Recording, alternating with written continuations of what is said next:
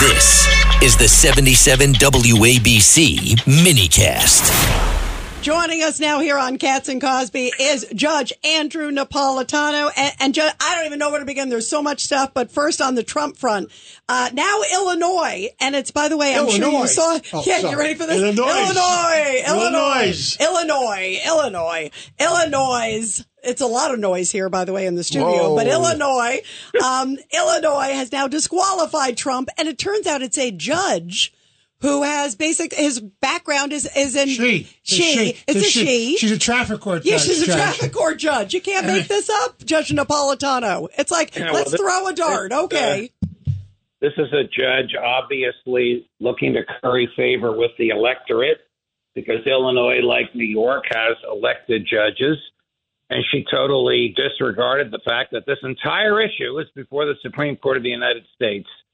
So she's about to be embarrassed when the Supreme Court comes down with its decision, which will be next week. The Chief Justice said it'll come down by Tuesday, March 5th. Wow. Because of the need to print ballots. That's going to be in. Now, tell us about also your thoughts on Supreme Court. They will now hear the Trump immunity case. He says he's immune, presidential immunity.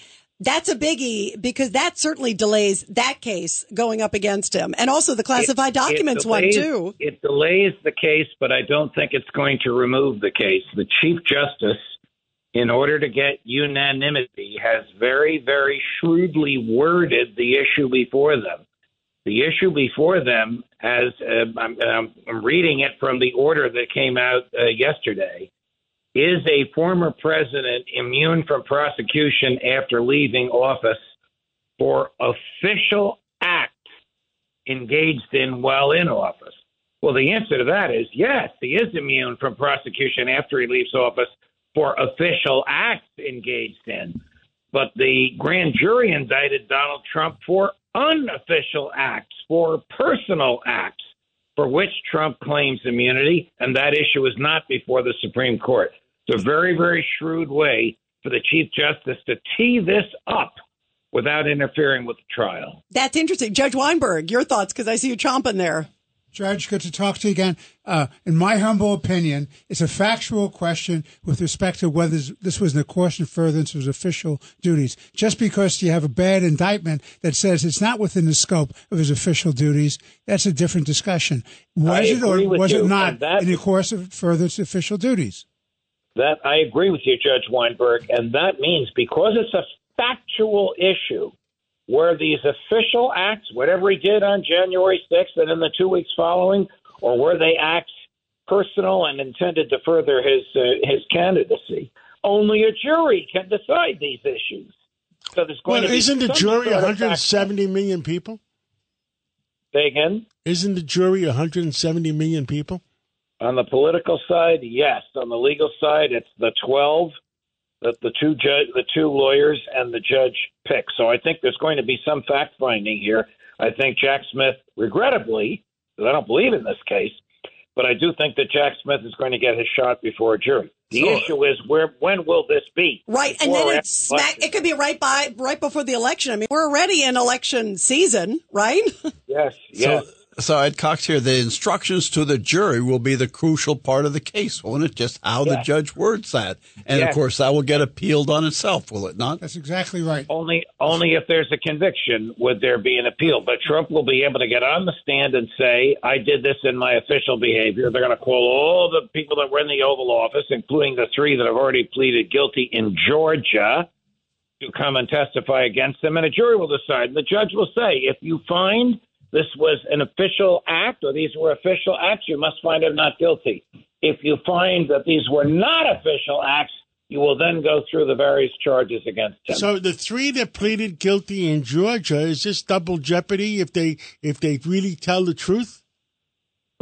No, there's no double jeopardy because they're not exposed to any criminality in federal court unless they get on the witness stand and lie. But they have already agreed to testify against him in Georgia if there is a case in Georgia, and they have agreed to testify against him in D.C. to the same set of facts, John. By the way, before I forget, tomorrow is potentially a big hearing in the Fani Willis case. You brought up Georgia. You can't make, this has been the wildest saga. Where do you see that going? And do you think she's going to get kicked off the other Georgia case? Of course, the big RICO case. I think he's going to give a decision tomorrow. I don't think he will kick her off, but I think she should resign. I think she is a disgrace as a person to represent the people of Fulton County. And if she wants to save her legal career and maybe even her freedom as well as her political career, she should get the hell off that case. Very well said, Judge. Very well said. Yeah, it was disgraceful. It was unbelievable. Well, Judge Napolitano, we love you. We appreciate having you here. Thank you so much. When am I coming over for the pizza? Oh, you got to be on Friday. Your Honor, we got you. You got to come on Fridays. It's who is it, John? You got to say it. We missed it. What? Yeah. Truth? No. Before that, the pizza. Anthony! There we go. You got to come Friday for Anthony's great pizza from Grimaldi's. Thanks, Judge. Got it. Bye-bye. This is the story of the one. As head of maintenance at a concert hall, he knows the show must always go on. That's why he works behind the scenes, ensuring every light is working, the HVAC is humming, and his facility shines. With Grainger's supplies and solutions for every challenge he faces, plus 24/7 customer support, his venue never misses a beat. Call quickgrainger.com or just stop by. Grainger, for the ones who get it done.